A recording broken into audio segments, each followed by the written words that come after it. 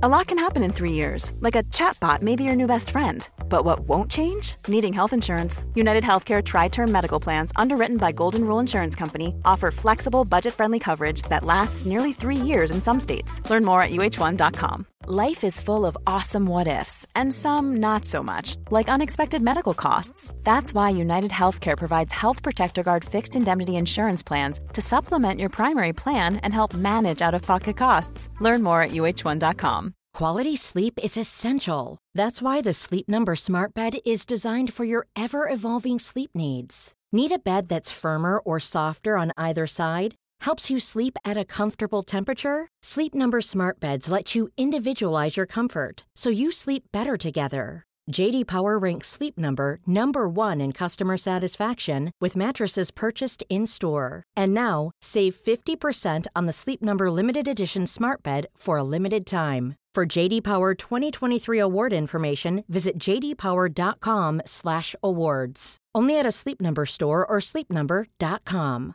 I'm Sandra, and I'm just the professional your small business was looking for. But you didn't hire me because you didn't use LinkedIn Jobs. LinkedIn has professionals you can't find anywhere else, including those who aren't actively looking for a new job, but might be open to the perfect role, like me. In a given month, over 70% of LinkedIn users don't visit other leading job sites. So if you're not looking on LinkedIn, you'll miss out on great candidates like Sandra. Start hiring professionals like a professional. Post your free job on linkedin.com/people today. Hi, I'm Daniel, founder of Pretty Litter. Cats and cat owners deserve better than any old-fashioned litter. That's why I teamed up with scientists and veterinarians to create Pretty Litter. Its innovative crystal formula has superior odor control and weighs up to 80% less than clay litter. Pretty Litter even monitors health by changing colors to help detect early signs of potential illness. It's the world's smartest kitty litter. Go to prettylitter.com and use code ACAST for 20% off your first order and a free cat toy. Terms and conditions apply. See site for details.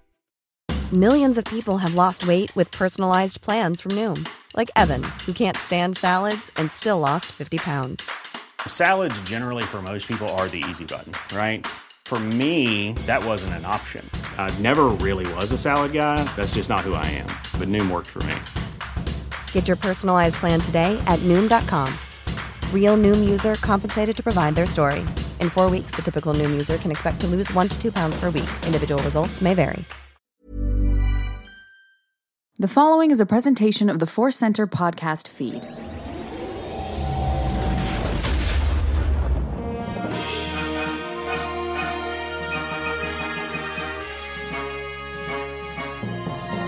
From the center of the galaxy, this is the Force Center podcast feed. I'm Ken Knapsack. I'm Joseph Scrimshaw. And I'm Jennifer Landa. Hey, all right! Oh my gosh. I can't believe I'm here. Here we are, in the flesh, safely socially distant in the same room, recording the 1,000th overall broadcast of Force Center, a journey that began in October of 2015. Is still going and still going strong. Joseph, this is pretty special. This is great. I feel like we are safely socially distant, but I feel emotionally close to everyone. I hope you feel the same. This is so wonderful. We have had such a fun journey with Force Center, kind of really starting right before The Force Awakens came out and going through this whole thing. And then I think probably people listening to this 1,000th episode have a really interesting relationship to it because some of those people have been with us since the beginning. And then we get these new listeners who are in awe of you, Jennifer, in a different way than our old listeners. Because our old listeners are like, we miss Jennifer. And sometimes we get contacted by newer listeners who are like, who is this Jennifer that is always whispered of? In lore, in Force Center lore. Lurking like a Force ghost. Yeah. So anybody who isn't caught up, the three of us really started this together, did it together for years. Jennifer, you went off to have a second Padawan, and then the times happened. The strange times happened. Yes. And you've had your hands full. Yeah. A lot of Zoom school. A lot of Zoom school. A lot of getting through it. Yes. Yeah. Yes. Two wonderful Padawans now, full life. And always been part of the family, always part of the team, and always will be. If you haven't, like Joseph's so right. So many people have come on board. Rise of Skywalker, Mandalorian, Bad Batch now. And if you haven't had a chance to go back and listen to the Happy Beeps episodes, please do. Or even the Jedi Beat episodes early on. You'll get a good feel of what Jennifer brings to this team still. A lot of weirdness. That's what I bring. I am so happy to be here with you guys, live, in person. It feels like coming home, and to be able to talk Star Wars with two people I deeply care about, I admire, I'm inspired by. This is just, it's a treat. Treat. It's a nice treat. It's a very nice treat. Yeah, it's so great. It feels like I think many people are experiencing this where it feels very weird to be back to normal, but also it feels like kind of nothing has changed. It was a similar drive for me. Like, have I time traveled by going from the LA Basin to the LA Valley to talk Star Wars with Ken and Jennifer? This is just the way it is. So let's get into it because we have limited time for this recording on our 1000th episode. So we're going to talk a little bit about the journey and kind of how we've changed from talking about Force Center. Jennifer, we're going to ask you some specific questions because we would love to get your insights and updates. And then we're going to close with some fun, weird questions. Excellent. Excellent. So let's dive in. Ken, I want to start with you. Yep. How do you feel like your view of Star Wars has evolved over 1,000 episodes? Yeah, you could chart my growth. I definitely have grown. I've definitely matured, but also I think even in a stronger way, reconnecting to what made me love Star Wars at 7. So the emotional stuff, the spiritual stuff, and the cool sound effects stuff, it was always there. But I think as we've moved along and found new ways to get into Star Wars and take apart Star Wars and analyze it and celebrate it, I think my view of what it means to me is bigger and broader, but also very intimate and detailed and just specific heartstrings. I'm trying to speak like a poet, but really what I'm saying is I came into this being, it's something I love, something I talk about. We can make some jokes about it and this and that, but I didn't just stay on the surface with it. I just I could stay on the surface of it. Yeah. And now I don't think I want to anymore. And with Force Center, we kind of purposely dig in a little bit. And so it pulled me in even deeper. Yeah, well, that's great. Yeah, big, deep intimacy is a good thing to want out of Star Wars. I think I feel very similar. I love so many things about Star Wars, and there was a lot of things that I just really loved on the surface because they're fun and weird, and certain moments that really, the depth of them spoke to me. Yeah. But I think having all these times, all this conversation, getting different perspectives from you two, getting different perspectives from listeners, I think made me really sort of drill down into what I really appreciated about Star Wars and try to understand it better. And I think it's really, I've been describing it this way, Star Wars has all these great tensions between different dualities. But to me, the one that's really been increased my enjoyment of is this tension between the absurd and the profound. And the way it is, like, George Lucas wanted to make a fun adventure serial because he liked those when he was a kid.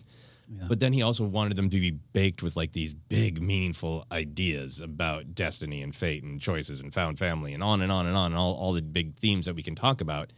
But then really talking about those things in studying them has made me appreciate them even more. Like, I've gotten so much more out of the depth. I've gotten like so much life help out of like, well, we just talked about this Jedi philosophy and really, dove into, did the Jedi make the right choice in this instance?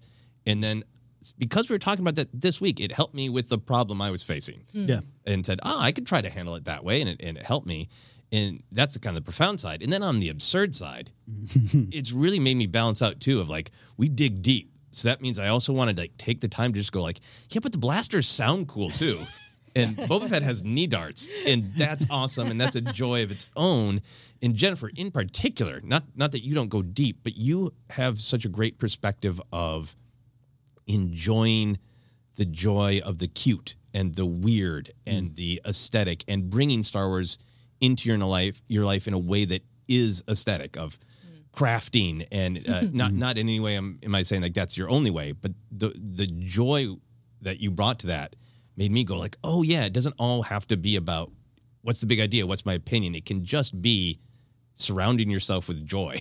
And I really appreciate how much you highlighted that for me. Thank you. I mean, for me, I was kind of like you can as a kid. I loved Star Wars, but part of it was knowing a lot. It was proving my worth as a fan. I wanted to know all the character names and the species and just kind of rattle it off. Yeah. And of course, I liked the stories, of course, and the characters. I don't want to say it was surface level, but it was a part of my identity in a way that was like, because I felt like I was an outsider. It was like, this was my thing, right? And because of that, I think I experienced the prequels initially like, this is not my Star Wars. And what you all have truly helped me understand is finding the joy in things that I may not understand initially. I had never even thought that potentially that the Jedi Council were wrong and that they in some ways failed Anakin. That thought had never crossed my mind. I just was like, I don't like the way this story is being told because it's not the way that I had experienced Star Wars with the original trilogy.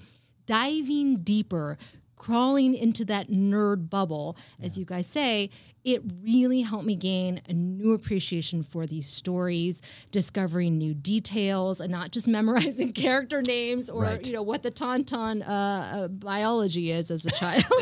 You memorize the Tauntaun biology? Yeah. That's valuable. That's valuable. You have to know that their guts are made of wet rice, right? I mean, right. And so that I'm just so grateful for that. And then of course expressing it in these arts and crafts way. I guess that's another part of it. I can be wrong. It's okay. I can make things that are not canon. It's all right. It's just about celebrating it and having fun with it. That's great. That's amazing. Yeah, no, Joseph's so right about cute is very important in Star Wars, and just your simple love of the Ewoks is something that transcended into my Star Wars fandom. I was never campaigning against them. In fact, I loved them. Jedi's the first one I saw in the theater. Loved them. That guy's wise, as I talk about it all the time. It's my favorite Star Wars line, almost in a way. That's probably said that more in my life than any other line. But I didn't appreciate them on a level, and I think especially now since as you got out of the regular fold of a weekly broadcast with us, I'm the one who spends more time wondering about Chirpa and his life and Logray, and I definitely tie that back to just your love of Jabba and the Ewoks and the creatures that you found yourself in. Yeah, love it. I would not have been so incredibly excited to watch the Ewoks cartoon on Disney Plus if it were not for you. Right? They're just fascinating, weird stuff. Oh yeah, there's so much weirdness. That So first weird. episode where they have a game that's throwing nuts, right? Climb to the tree and hit each other with nuts. Oh my gosh, there's just so much weird. We can do a whole episode on that. We probably will at some point. But right now I want to move on to, we're looking back not just on our relationship with Star Wars, but our relationship with doing this podcast together. Do you have, Jennifer, I want to start with you. Do you have like one specific concrete memory of actually recording a specific episode, or like when you kind of think of like the memory of all those episodes, is there anything that floats to mind? I always loved when we would reconvene after watching a movie that had just come out, or Rogue One, or The Last Jedi, which was everyone had a lot of thoughts about that, right? Just a Solo even. Yeah. Coming together and being able just to nerd out, dissect. I had my page of notes. You guys had things that you had seen that I had missed. It was like, this to me is what being a fan is all about. It was like a childhood dream. And those moments... And you all listening to this wherever you are, car, home, work, and knowing that we're all in this experience together was so, so special. And it made Force Center such a special community for me, and something that I've missed now that I'm home alone with my children. You just have to experience it through the joy of your children. All right. Yeah. Yeah, no, I know what you mean. That is one of the strong ones of when there's like, not just like, let's break down the big ideas, did you like it or not, but like some specific hot button issue. Like I really remember getting ready for Rogue One and going, what is everybody going to think about Tarkin's face? Can't wait to hear. Yeah. So that's a strong one for me. I think another like just very specific, concrete one, it's kind of a dual one, is very early recording when we were talking about Solo, long before we knew anything about it. And yeah, Jennifer, you were really not sure, which is totally fine. You were a great voice for a lot of fans who were like, why do we need this? Why do we want this? All that stuff. And then Ken had seen it, but then we all ended up at a screening together at the ArcLight Hollywood. Yeah. And it was a joyful experience. I had some great bonding moments with Ken because he knew that Lulito Primarch was going to be everything I wanted it to be. And we exchanged a little glance when Darth Maul came on and had a nod of like, yep, that works. So I had a moment with Ken, and then you were in a different theater downstairs. Right. And I remember coming down the stairs and like looking for you in like the ultimate test. The years had passed since that early podcast where you're like, I don't need Solo. Like, is she still going to feel that way? Because that's totally valid, and I'll be really interested to hear why. And then I just saw the look on your face that you're like, she liked it. It was great. And we all ran together and hugged. And it was like, that's a real moment that stands out in my mind. That's like the reverse Jabba's moment where they're all being taken out to the sail barge, where it's like, that's the last mistake we'll ever make. It was like we came together. We're like, that's the first movie we'll ever need. Like, I don't know the line, but it just had the reverse joy of being. It was like, how are we doing? Same as always. That good. That good. Because it was a crowded ArcLight cinemas, RIP ArcLight. Yeah, that's a great memory. Yeah, that's a really strong one for me. How about you, Ken? What's a memory for you? Yeah, for me, we all came to Force Center from a lot of wonderful different things, long careers, acting, theater, and comedy and whatnot. But Force Center was something when we started in 2015. I felt that, and I still sometimes feel, if I'm being honest, that if I always see things in terms of a rock band, we've all been part of maybe more successful, famous rock bands, but Force Center is the one that I love playing the music the most with. And one of the first moments that I felt we got recognized, or not recognized just by fans, but we had a panel at like LA Comic Con. Yeah, and we all three were there, and I think Mark Ellis might have been a guest, and we'd done some of those before, to be clear. But there was one particular one where I just felt like people are here for Force Center. They're not coming to see the Dumb Jedi Council guy, me. They're not coming to, because they saw someone else. They're coming because of Force Center. And that was, I remember driving home going, yeah, this is us. This is a thing. And we went to the Solo, Joseph and I went to the Solo Denny's event at El Capitan, which is, Joseph does a wonderful stand-up bit about it and everything.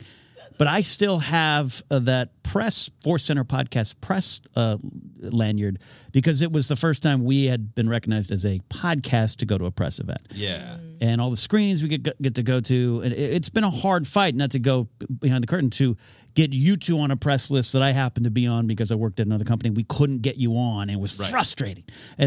So that's led to you and I having a great moment with Rise of Skywalker where I'm bawling and Joseph puts his hand on my shoulder behind me.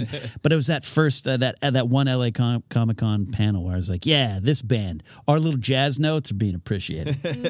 Yeah, I think it was a live recording of Star Wars Counseling. Ellis was there. There was, it was really, really full. Those panels can be spotty, and I think some of it was definitely Force Center and people recognizing us, but also some of it was people really want Star Wars Counseling. Yes. There was a lot of grievances. But there were a couple of fans who came up and was like, I would like a photo of the three of you. Yeah. And that was really, really nice, and did give that like rock band feel. Yeah, I still say it. I mean, now it's like it is the only place I regularly talk Star Wars. But like, we've all been on other shows or YouTube channels, and we have our own things we always will be doing. And anyways, it's fun for. I don't want to speak for YouTube, but it's just fun when it's kind of like, I bought the Force Center album. Yeah. I also want to say thank you to you two because I was always very scared to share my opinion just in general about things. That's another podcast episode about people pleasing. But basically, and it goes along to, I wanted to always be right. I wanted to make sure that I got all my names right and all the characters, whatever. You guys were like, it's okay. It's all right. You're not going to jump on me and be like, no, that's a Chatter fan. It's not a Chatter fan, whatever, right? So it would create a very safe space for me to be able to just be myself, just talk about Star Wars. You guys encouraged me to do Jedi Beat, Happy Beeps. I would have never done that on my own. I would have been too scared, but you guys are always so encouraging and supportive, and it really helped me blossom as not just like host, quote unquote, but as a person to feeling comfortable sharing. And that my voice was worthy, and that was I'm so grateful. Even my husband's like, "Wow, the Force Center guys, they really helped you." I'm like, yes, maybe I did get some Star Wars counseling for myself along the way. That's great. No, look, I've always said I wish I knew fans like you, meaning specifically young girls growing up in the '80s existed. I just was told they didn't. I wish I knew You were out there. All of you were out there. It would have been a better decade. Me and my little Ewok. Yes, better decade for everybody. And speaking of better, I did want to acknowledge a part of what has kept us apart is obviously the strange and the difficult times. This is the first time Ken and I have been in a room together recording. However, time has no meaning. What I wanted to ask is just how did Star Wars, any idea in Star Wars, help you through these really difficult, strange times? And I would say that we're still in difficult, strange times. So any current helping, this is not entirely a rear view mirror thing. Right. But Ken, how did any Star Wars philosophy kind of help you make it through the weird times? I don't know if it's a specific philosophy on a bumper sticker, but going to the Qui-Gon, going to his knees and waiting, Yoda out in a desert or out in Dagobah, Kenobi in a desert. There's something about Jedi's ability to wait and to just quietly go within yourself and use that time wisely. That has been... It is weird to say in these last few years, and I've had friends that have lost people and businesses, and we've all suffered in our own ways. So it's been a bad time. But I've also had some great breakthroughs and personal successes in the last year, not just in terms of career stuff, but just like emotional changes and maturities and stuff. And a lot of it came because they're just like, well, we're here, and while we're also worried about the world and people around us and empathy, which is important to Star Wars as well, and helping others. There was something of just like, I'm going to metaphorically drop to my knees and concentrate on what I am and who I am in this moment and feel myself in this moment. And I really did try to do that. You don't always succeed. I think that's just great philosophy of like when you're going through a difficult time, just wait for the laser gate to open. Yeah, and then try not to get killed by Darth Maul. But I mean that's always got a little bit of a darkness lingering there. Mm-hmm. Yeah, I think for me there's just so much in Star Wars that's very helpful of just for me the way to approach big problems in the world. That strong idea throughout Star Wars, but really in Phantom Menace of we're all connected, and when you're helping other people, you're actually helping yourself, and that's so much of the symbiont circle idea. So much in Star Wars that is about focusing on what you can control and accepting what you can't. And I think everything you're talking about, Ken, so flows from that of just like patience, and having to focus on being proactive about what you can do, but accepting that there's some things that are just going to change, and you have to accept it, and you have to find a way to move forward and not just be stuck or not be fixated like Anakin was on how could have I fixed it? How can I make sure a bad thing never happens? Like, well, bad things happen and we have to, address them and accept them, right? So all of that. But then also like almost a little bit more on both profound and absurd part of it. Honestly, just being able to truly be in exile like a Jedi. Yeah. And for me, I have since shaved and cut my hair, but just going full Jedi on my head. Right. Of like having that external, like I kind of wanted to just let the hair go and have the beard come in, partially just because but the other option is let my wife go crazy and see what happens with my hair. But it was just really a way to sort of externalize that we're going through something different. Yeah. And then for me, it was so much fun to just be like, wow, I look like my heroes in exile. That was just physically fun, and people were very nice about it. Of like, you absolutely look like you made a big mistake as a Jedi. I'm still the biggest fan of that look you had. I love it. In fact, the Force Center 1000th commemorative poster, we had a discussion about what you wanted to be captured in permanent memory, and we went with your Jedi look, I love it. I'm such a fan of it. Yeah, and it will come back. I'm sure I will have at least some personal reason to go into exile. But for you, Jennifer, what about Star Wars helped you? I mean, I think about we are all connected. Boy, we learned that a lot last year, right? The choices that we make can affect other people. The importance of coming together for the greater good. But I think also what was interesting is that I was literally forced to step away from Star Wars in some sense. I could not watch the films, get sucked into the news or the minutia of it. I could not. And it was upsetting for me because that's my thing. But I had to help my kids who were also having their own difficult time, having their community ripped away from them, right? So I had to put that on hold. What I discovered is it's okay. it was all right. There was part of me that was like afraid. I was like losing myself. It's like, no, this is just temporary. And the teachings would come out when I would try and help my eldest, who's like really angry. I can't see my friends. I can't go to school. I was like, quiet your mind. I even showed her the scene with Darth Maul because she has not watched. She hasn't watched the prequels yet. I was like, look, this is what happens when you get too angry. She was a little traumatized. Like, this is bad choices. Do you see that? You don't want to make bad choices. But it really did help. You use Darth Maul as like a motivational poster? Like, I did. Mr. Bad Choices, Darth Maul. Yeah, and I was like, well, but then don't worry. He comes back, and it's a long story. Do you want spider legs? Because this is how you get spider legs. You'll get spider.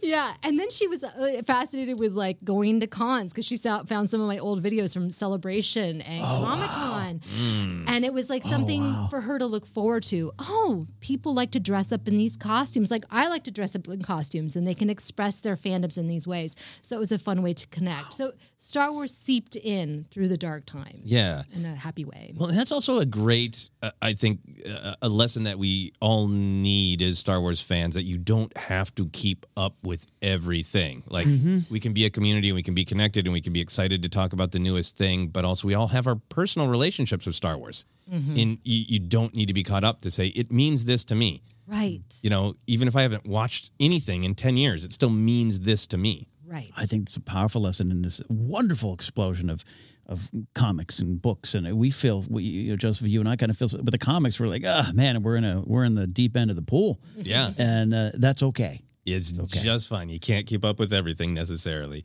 But we do want to catch up with you, Jennifer. So we got some specific questions for you.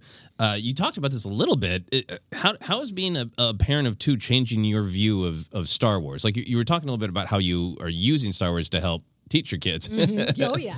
But are you seeing Star Wars in a different way, seeing it through their eyes as you introduce them to it? Yeah. I mean, George was right. Jar Jar is the key to all this. My daughter loves Jar Jar Binks, my eldest. It really was a way, because, I mean, I've shown her A New Hope, and she likes it, and she loves Leia.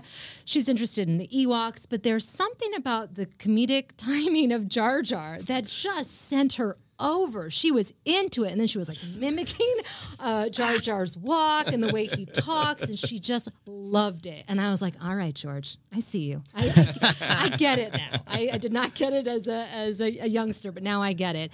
And I just am so happy that there's so much more content coming from them that, well, I'll talk about it in a minute, about the, what is it, Star Wars Visions? Yeah. Things like that I'm going to be able to enjoy with them. Of course, choosing your destiny, following the right path. I'm always talking about that and using the specific examples as Darth Maul or Darth Vader, Anakin Skywalker. Yeah, so it's been, but I also have had to accept that my eldest is not into Star Wars as much anymore, and that is hard. Oh, really? I'm having to let go. It's okay if she's not embracing it like she used to. She's into Monster High. She's into Pokemon. She's into Minecraft. And I'm like, oh my God, what about Star Wars? Look, remember you used to really be into Java? And she's like, Mom, she came to me the other day, Mom, why are you so into Star Wars? Oh my. I mean, talk about a lightsaber through the gut. I was just like, what? Do you know your sister's named after Leia? Like, I mean, come on. But I was just okay. She just is wondering why I was dressed up as this crazy character with a bag over my head. I mean, I get it. So it's all right. I'm learning to let go. Is she too young for this to be rebelling? Is she rebelling? Is Star Wars the constant? No, she's rebelling. I think she is. They grow up so fast. She's going to be in first grade. Oh, wow. And she already is like, Mom, no, I can do it myself. Mom, I know. I'm like, what? What is this going to be when you're 13? Oh, my gosh. So saying right. I know and not even quoting Star Wars when she does it. Come on. Tell me about it, right? But it's in her DNA. Yeah. And it comes out in little ways. I'm like, see, that's Star Wars. That's Star Wars. Just know that. Mom, I'm a Babylon 5 fan now. So. I love Stargate. Oh gosh, that's fantastic. Wow. I mean, you've done everything right. You've done everything right. But you said those powerful words. Let go. Let it go. Yeah. Let it go. And is your 2-year-old, what is that relationship like? Obviously, that's young. Yeah, but she loves Darth Vader's Little Princess books, Jeffrey Brown. Oh, she's obsessed with it. Right. Both of my girls were. All those books, Goodnight Darth Vader. Again, she also likes Jar Jar Binks when he gets a bonk on the head. All these things. She loves my action figures. She's always picking them up and like saying weird names that are incorrect. And I'm just like, no, it's not their name. But yeah, so she has fun with it too. Okay. I'll teach her. Don't worry. I'm not worried. When he gets a bonk on his head is my new favorite turn of phrase. So I wanted to ask you also about Mando Season 2 in general, because that was such a big explosion of Star Wars opinions. We got a little bit. We reached out to you for some insights. You sent us a nice audio thing. But there's so many big things between Frog Lady, perhaps the most important part of Mando Season 2 in some ways. But the return of Luke Skywalker, which continues to be a discussion. Ahsoka on live action. So we wanted to be sure to get your thoughts. You know, I was thinking about this. I was like, what was my reaction? And I think it was challenging because of when it was released. And I think that my mindset was not so great. I think if I were to revisit it now, I would be in a better place emotionally and physically and stuff. So I'd like to go back. I had a lot of thoughts about the Frog Lady. I'm actually curious to hear this in person. Like, what do you guys think? Because I really struggled with the Frog Lady. I loved the Frog Lady. I squealed when I saw her. I was like, yes, love this. Why I love The Mandalorian. They take it back, the characters, the creatures. And then they set it up that these eggs are so precious to her, right? So I'm connected with her. I'm emotionally connected to her storyline. And then Grogu goes and eats them. And it becomes a running gag. And I just felt like well, first of all, it just was kind of upsetting to watch her eat her last eggs. We don't know how many she has or how many she can produce. But then it's like, I just felt really uncomfortable. Yeah. Did you guys feel the same way? Am I overreaching? I don't know what this was. No, I don't think so. I think where I'm personally went through where this is why perspectives and conversations are important. And I remember a tweet thread you had sent out. Oh, that's right. That was very thoughtful. And you do the Qui-Gon take a breath and do that. And I value that. But where like I watched it and laughed and I thought it was funny and this and that. And the next day you start to see what's going on. And it's easy to get exhausted by some Star Wars discourse, right? It's easy to brush it all away. And I think being able to pause and just for a second consider your perspective as a mother. Right. Your perspective as just a different kind of fan, is important. And it forced me, by the time, Joseph and I come to talk on air, we always make sure, hey, there's a hot button issue. How do we want to approach it? And we always kind of know generally what we're going to say, or at least how the respect we're going to try to put into the conversation and not, put our fist down on any tables and be like, hey, it was funny, let it go.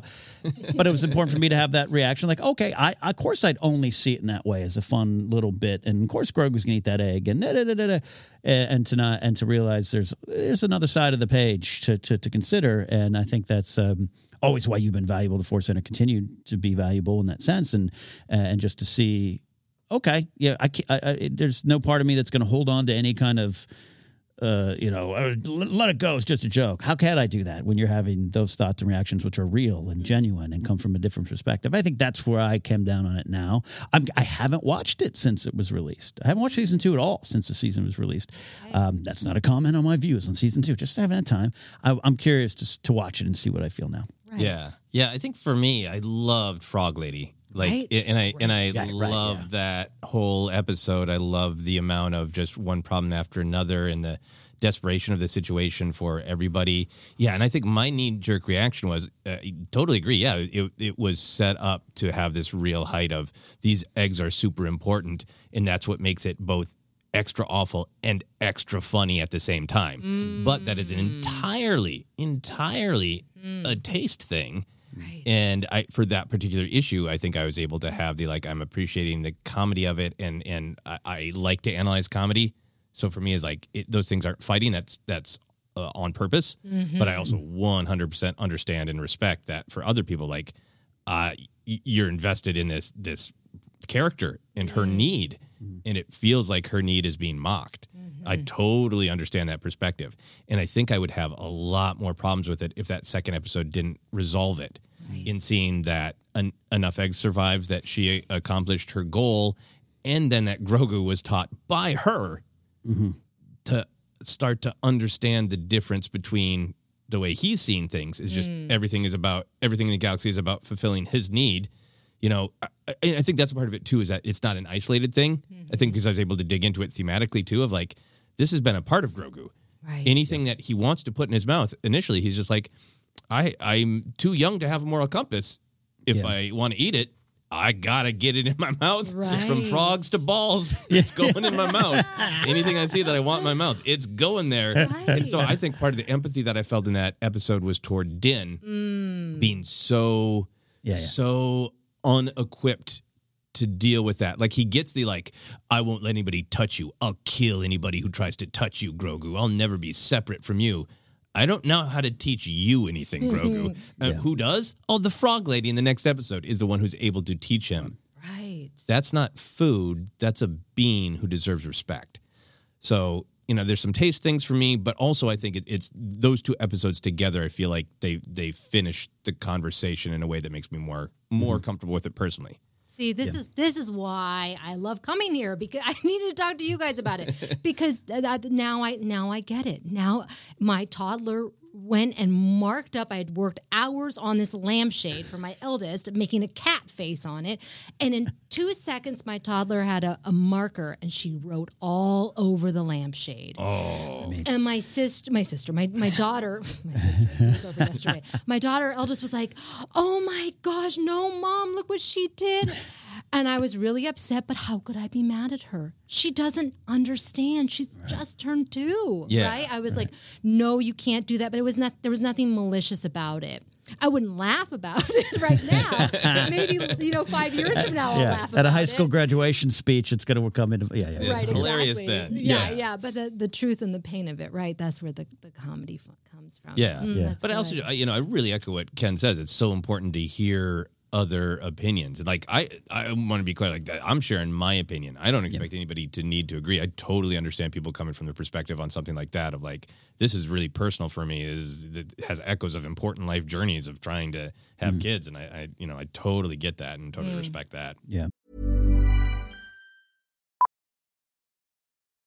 Millions of people have lost weight with personalized plans from Noom. Like Evan, who can't stand salads and still lost 50 pounds. Salads generally for most people are the easy button, right? For me, that wasn't an option. I never really was a salad guy. That's just not who I am. But Noom worked for me.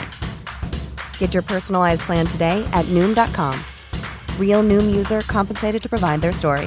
In 4 weeks, the typical Noom user can expect to lose 1 to 2 pounds per week. Individual results may vary.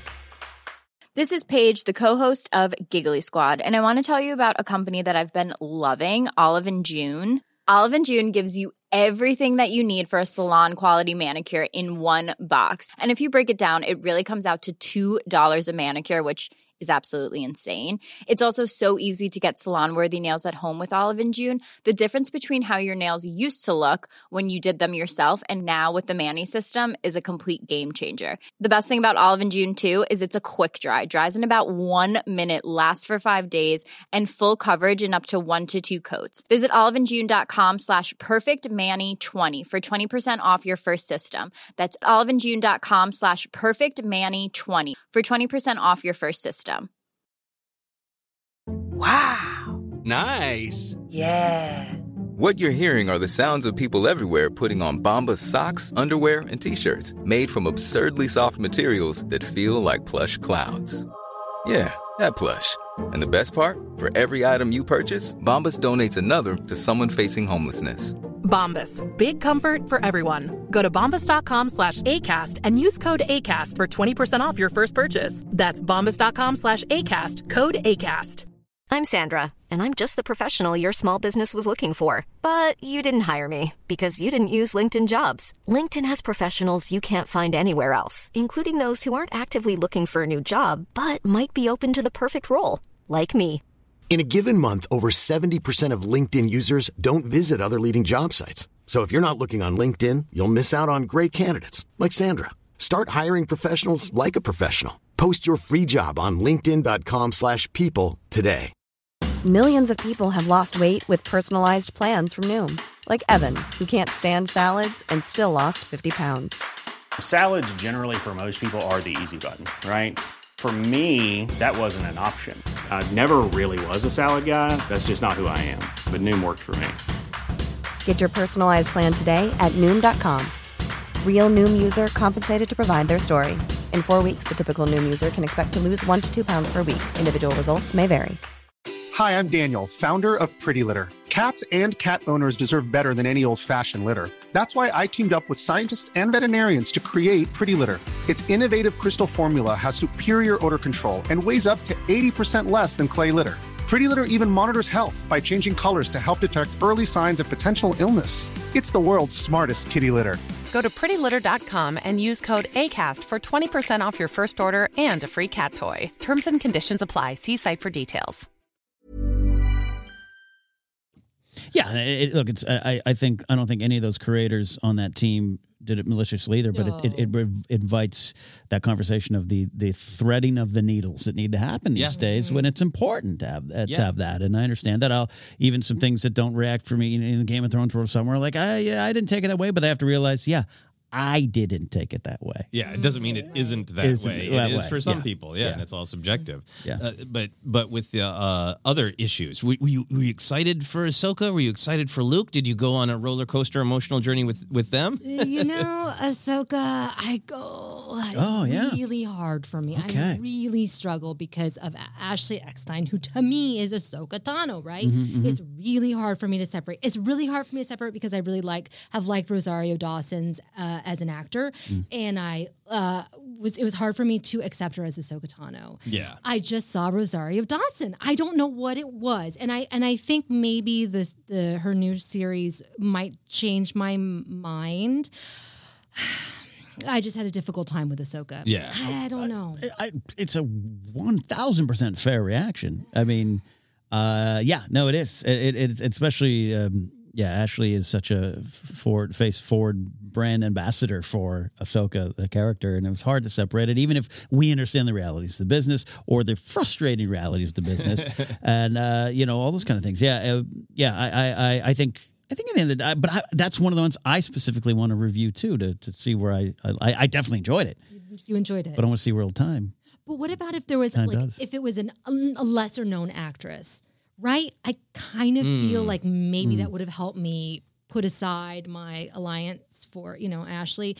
It just, I think I would have been able to just see it as Ahsoka Tano and not just as that's Rosario Dawson with, face makeup and, whatnot. And I was really overanalyzing her performance, and I don't want to ever have to do that with actors, but there's usually a reason why, right? Yeah. Sometimes if they're too well known of an actor, that's all I'm thinking about. That's so-and-so.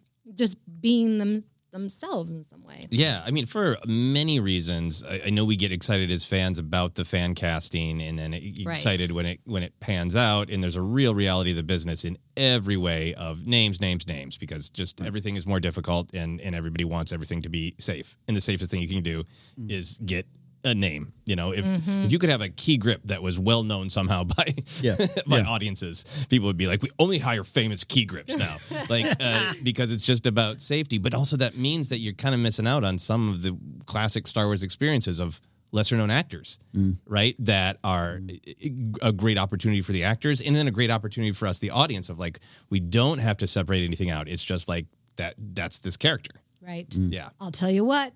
Alden Ehrenreich as Han Solo. I was not I wouldn't say I wasn't a fan of his casting, but I just was like, okay. The Anthony and Gruber, remember him? I was like, he looks like him. He can kind of do the impersonation. Sounds like him, right? So, and I didn't want the movie anyways, as you guys know. And then when I saw him, because he's such a good actor, I had not really seen him before, and he made me believe he was Han Solo. Yeah. He got the details down of Harrison Ford as Han Solo so well. I mean, you can take frames, and I'm just like, that's Han Solo. He's that good of an actor. And that, to me, was, I think, one of the more successful castings for such a huge and well-known and loved character. Right, because for you didn't have any specific, he hadn't been in the public eye for you like Rosario Dawson for decades. Yeah, and I used to love Rosario Dawson. Always looking forward to seeing her on screen. And this time I was like, I don't know. Yeah, yeah. Okay, so for the triumvirate, Luke. Again, I don't know what it was. Maybe if I look at it now, I would be like, oh, yay. But I did not have a fist pumping moment like I wanted to have. Because again, I'm like, oh, this is the de-aging process, right? And it just took me out of it. I don't know. If it were to come out now, I think I would have been more ecstatic. Yeah, it might have just been dealing with all the realities of the time. Yeah, maybe. Because now I'm watching Manifest, and I'm giddy with delight when I watch that show. And that show's writing is a little questionable, right? So of course I should be excited that Luke Skywalker is there to come and save the day. But yeah, I don't know. I think this might also just be like a part of your process because you often talk about getting past whatever the surface thing is when it's something weird. Like I remember you called in when Rise of Skywalker came out, and one of the first things you said was trying to get to the core of what you enjoyed about Leia and get past the truth of the way it was filmed, right? Right. And I think that just seems for you to be something where like you need to get past some of that, like, but here's the casting, but here's the process before you can connect with the emotional. Exactly.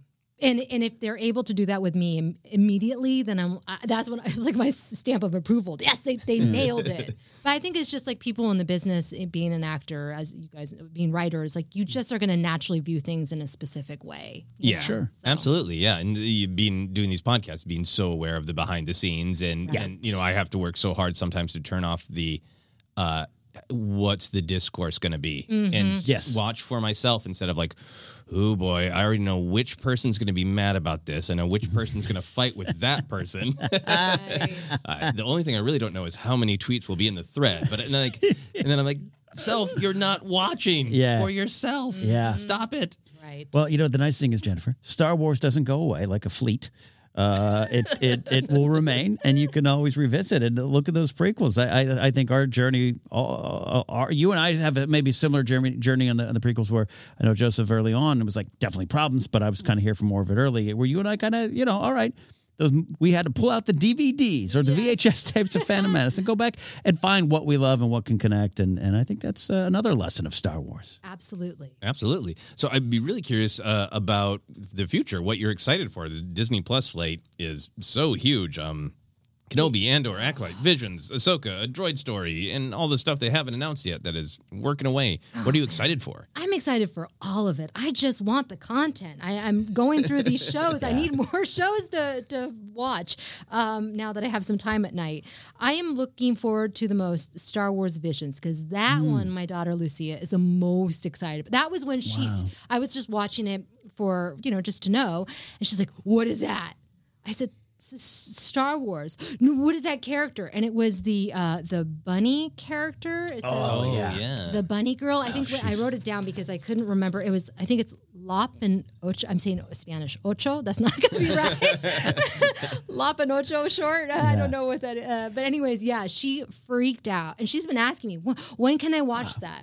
When is that coming out? I'm like, it's coming out soon, September, Disney Plus.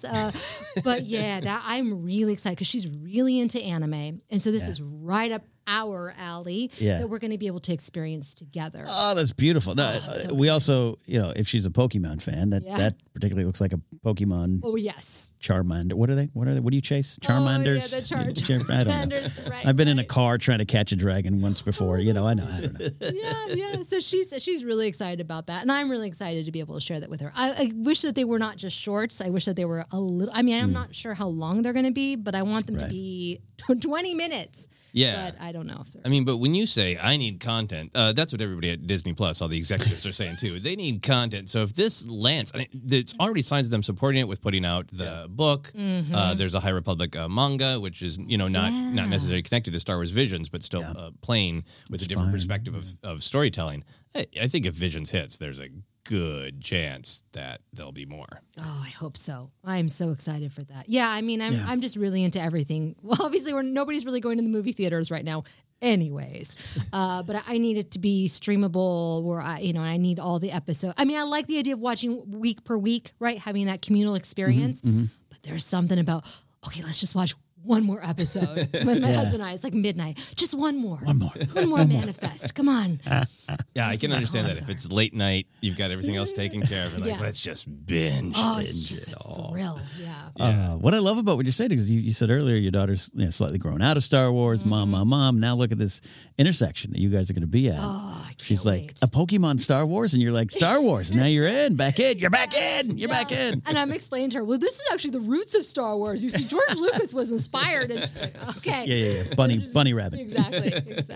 Well, when you can catch Star Wars bunnies in balls, like Pokemon, that will be, that'll be the glory day. So that's the big one. Yeah, that's the big one. Any other thoughts on the upcoming slate? I haven't really been keeping up as much with like behind the scenes stuff because that's always what gets me excited when you see like a paparazzi shot of maybe Ewan McGregor like partially dressed at the craft service table. I'm like, yes, that gets me excited. When I see Ewan McGregor eating some ham, oh man, that's by the gummy worms. Yeah, that gets me excited. Obviously Andor because I just love Diego Luna. There's just so much on the horizon, and it's kind of like I'm just waiting.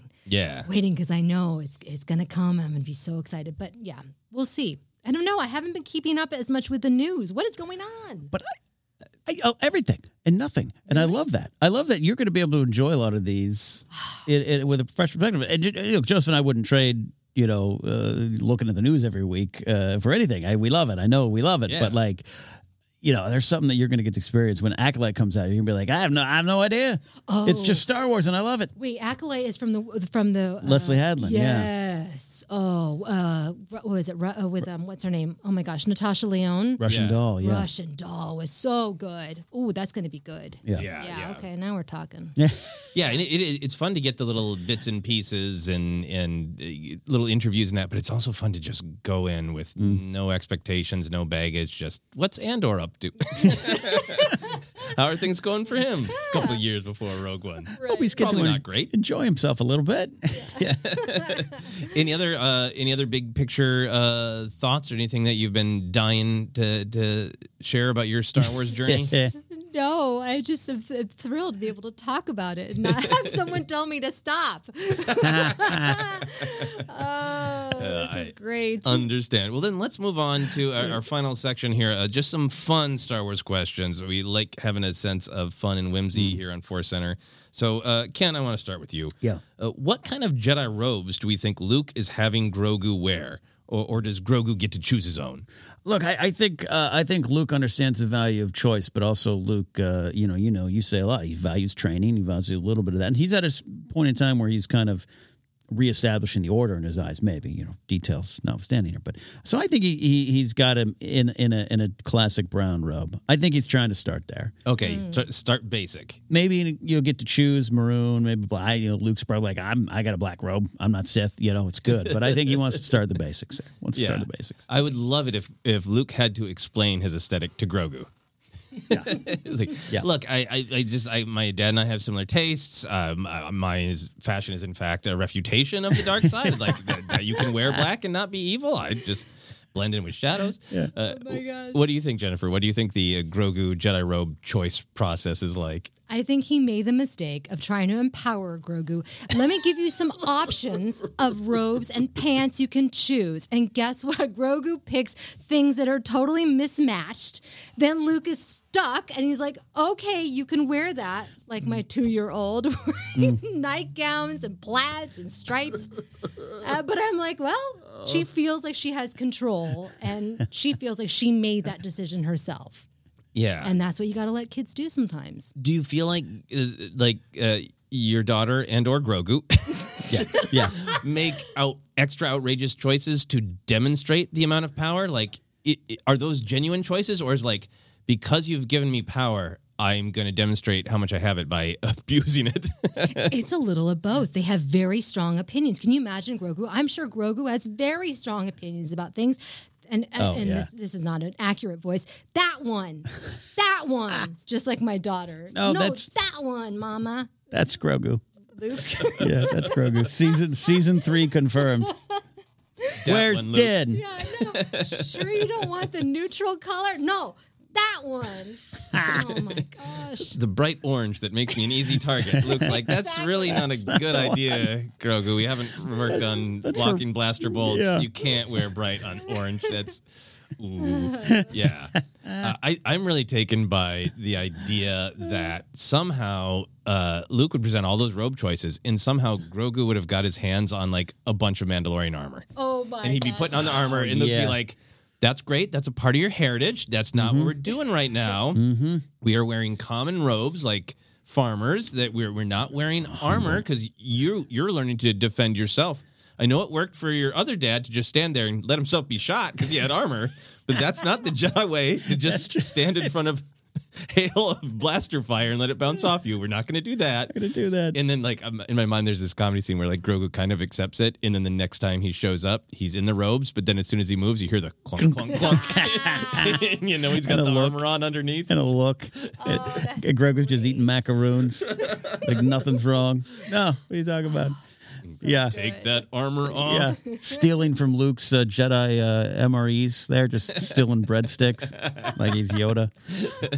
Absolutely. Absolutely. Oh, see, we miss your perspective. Yeah. That's such a great perspective of a mother, of a parent.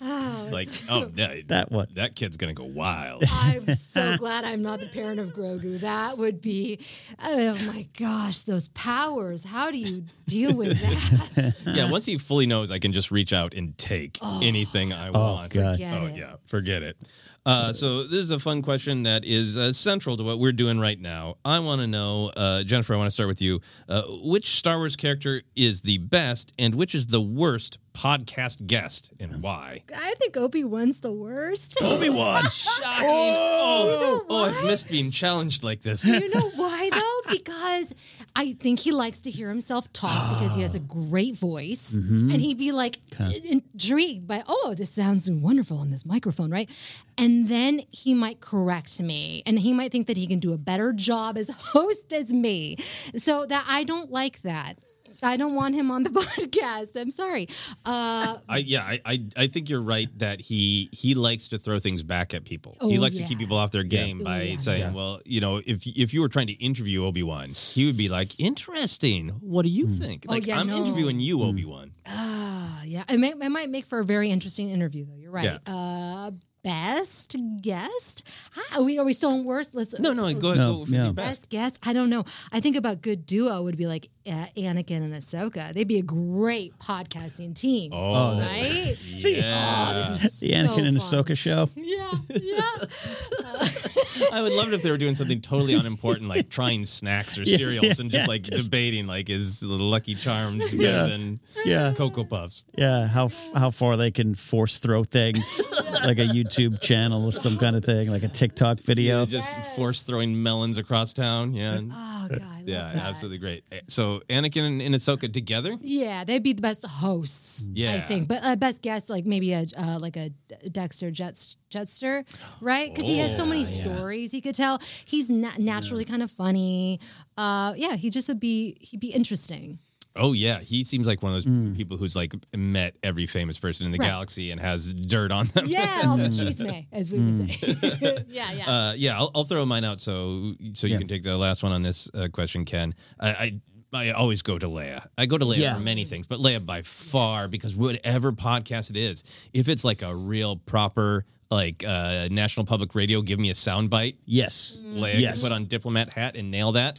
Yeah. If it is like an utter comedy, just like, you know, we need someone in the galaxy to play, F. Mary. Leia can do that, right? No problem, and be snarky fun about it. I feel bad saying worst, but Gonk Droid, I think, because a Gonk Droid or Gonky. Gonky would be even worse because Gonky has personality and you want to know Gonky's journey, and Gonky can't express it in podcast form.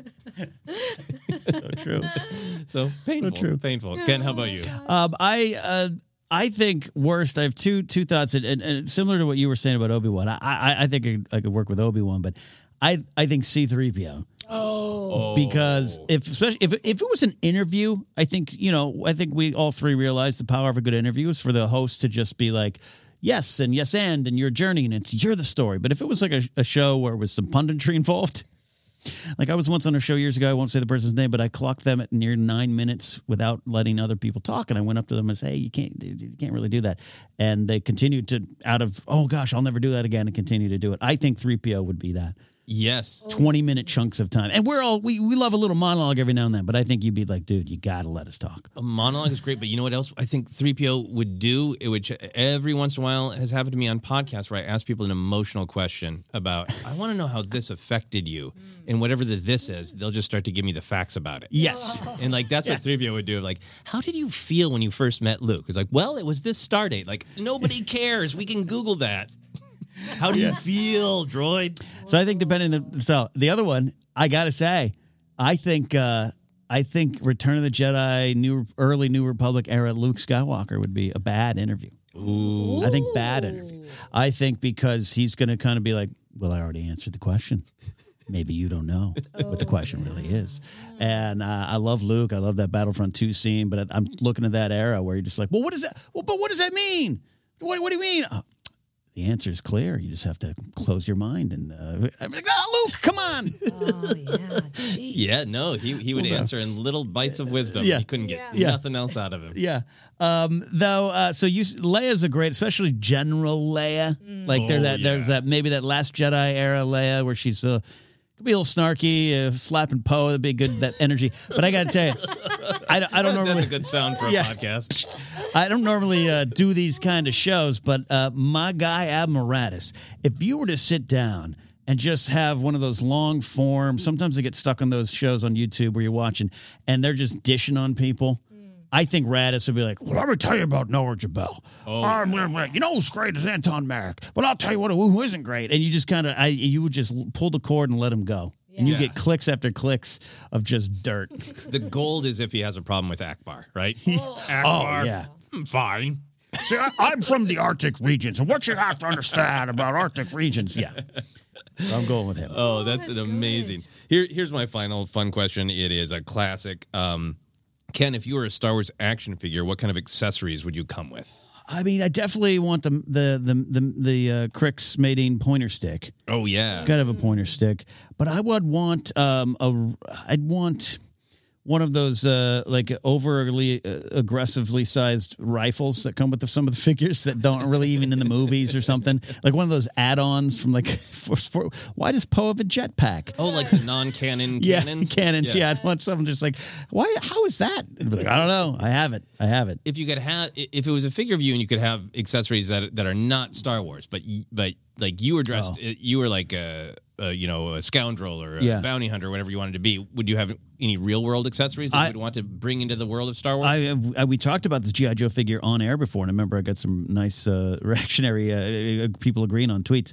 The character Mainframe, that computer expert who comes with the portable, with the floppy disk drive, the computer that's like an old school MacBook, but it's an 85. I would love to have that. I've been watching again a lot of Bond, and I'm actually restarting it again because Grace has never seen the Daniel Craig Bonds. And I was the bank Mendel, the bank guy in Casino Royale, who comes in to put your codes. It's like, what is it? A portable bank in a briefcase? Yeah, I want that. So that's Mainframe. So I'm going to do that. That's awesome. I think if I was an action figure, I'd definitely want to be a Jedi, and I would want to come with the lightsaber for sure.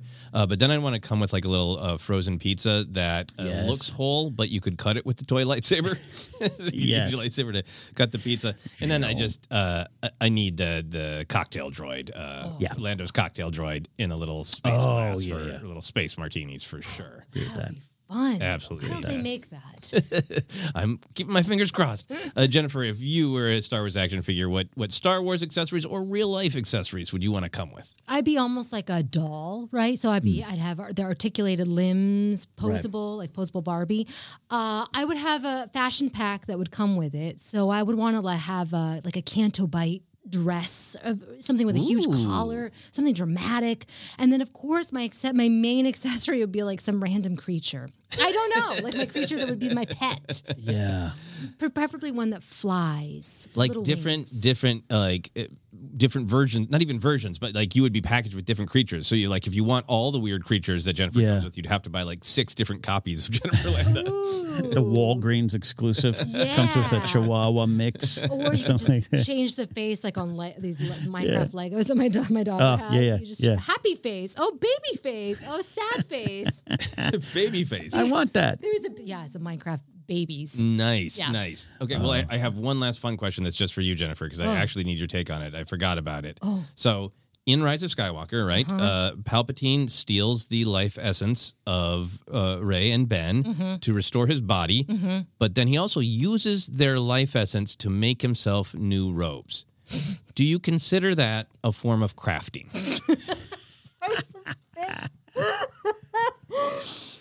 One of the things I love about crafting is being able to repurpose, recycle, and reuse things. So, yes, it turns out that Palpatine is crafty. Once more, the Sith will craft the galaxy. I think you would be very proud of that. And we shall have an Etsy store. Oh, my gosh. So true. Oh, that's so great. That's funny. Oh, Ken, do you want to take us home? I'd love to take us home. This was so much fun. It's Force Center 1000. We couldn't think of a better way to celebrate 1,000 total broadcasts, but sitting down with Jennifer and just catching on up. So we can be found on a lot of different spots on Twitter at Force Center Pod. We're on Instagram and YouTube as well. Our Facebook page is Force Center Podcast. You can get merch at tpublic.com/user/Force Center. Get an audiobook on us by going to audibletrial.com/Force Center. And we are available on a lot of different spots: Anchor, Apple Podcasts, Google Podcasts, Stitcher, TuneIn, Amazon Music, and Spotify. You can support us directly at patreon.com/Force Center. Now, at the time of this recording, we're finalizing the details, so maybe these are already out, or maybe we'll announce it on the next main show. We have a very special commemorative Force Center 1000 episodes poster designed by the great Brian Ward.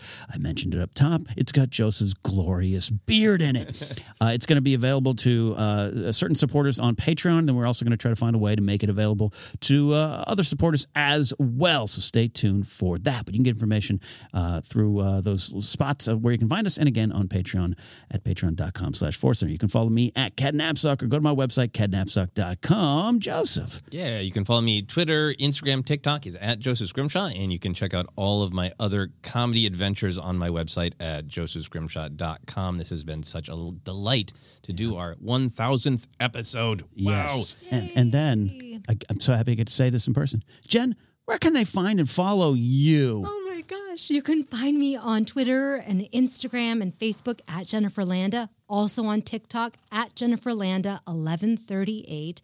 And I'm also now writing for StarWars.com a little bit more. So go check out their blog for my latest piece. Yeah. Oh, okay. Awesome. Absolutely love it. This has been an absolute fun adventure. Man, 1,000 episodes. We could not have done this, could not get this far without all of you listeners. So, man, we want to thank all of you. Here's to 1,000 more. We'll see you next time here on Force Center.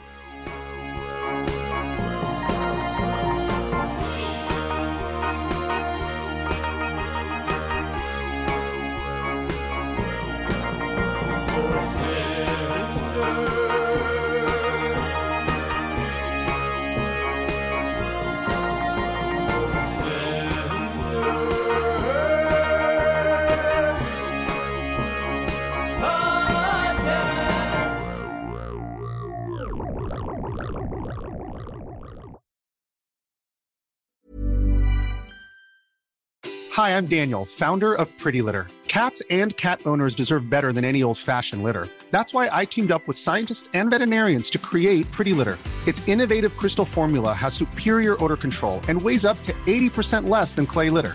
Pretty Litter even monitors health by changing colors to help detect early signs of potential illness. It's the world's smartest kitty litter. Go to prettylitter.com and use code ACAST for 20% off your first order and a free cat toy. Terms and conditions apply. See site for details.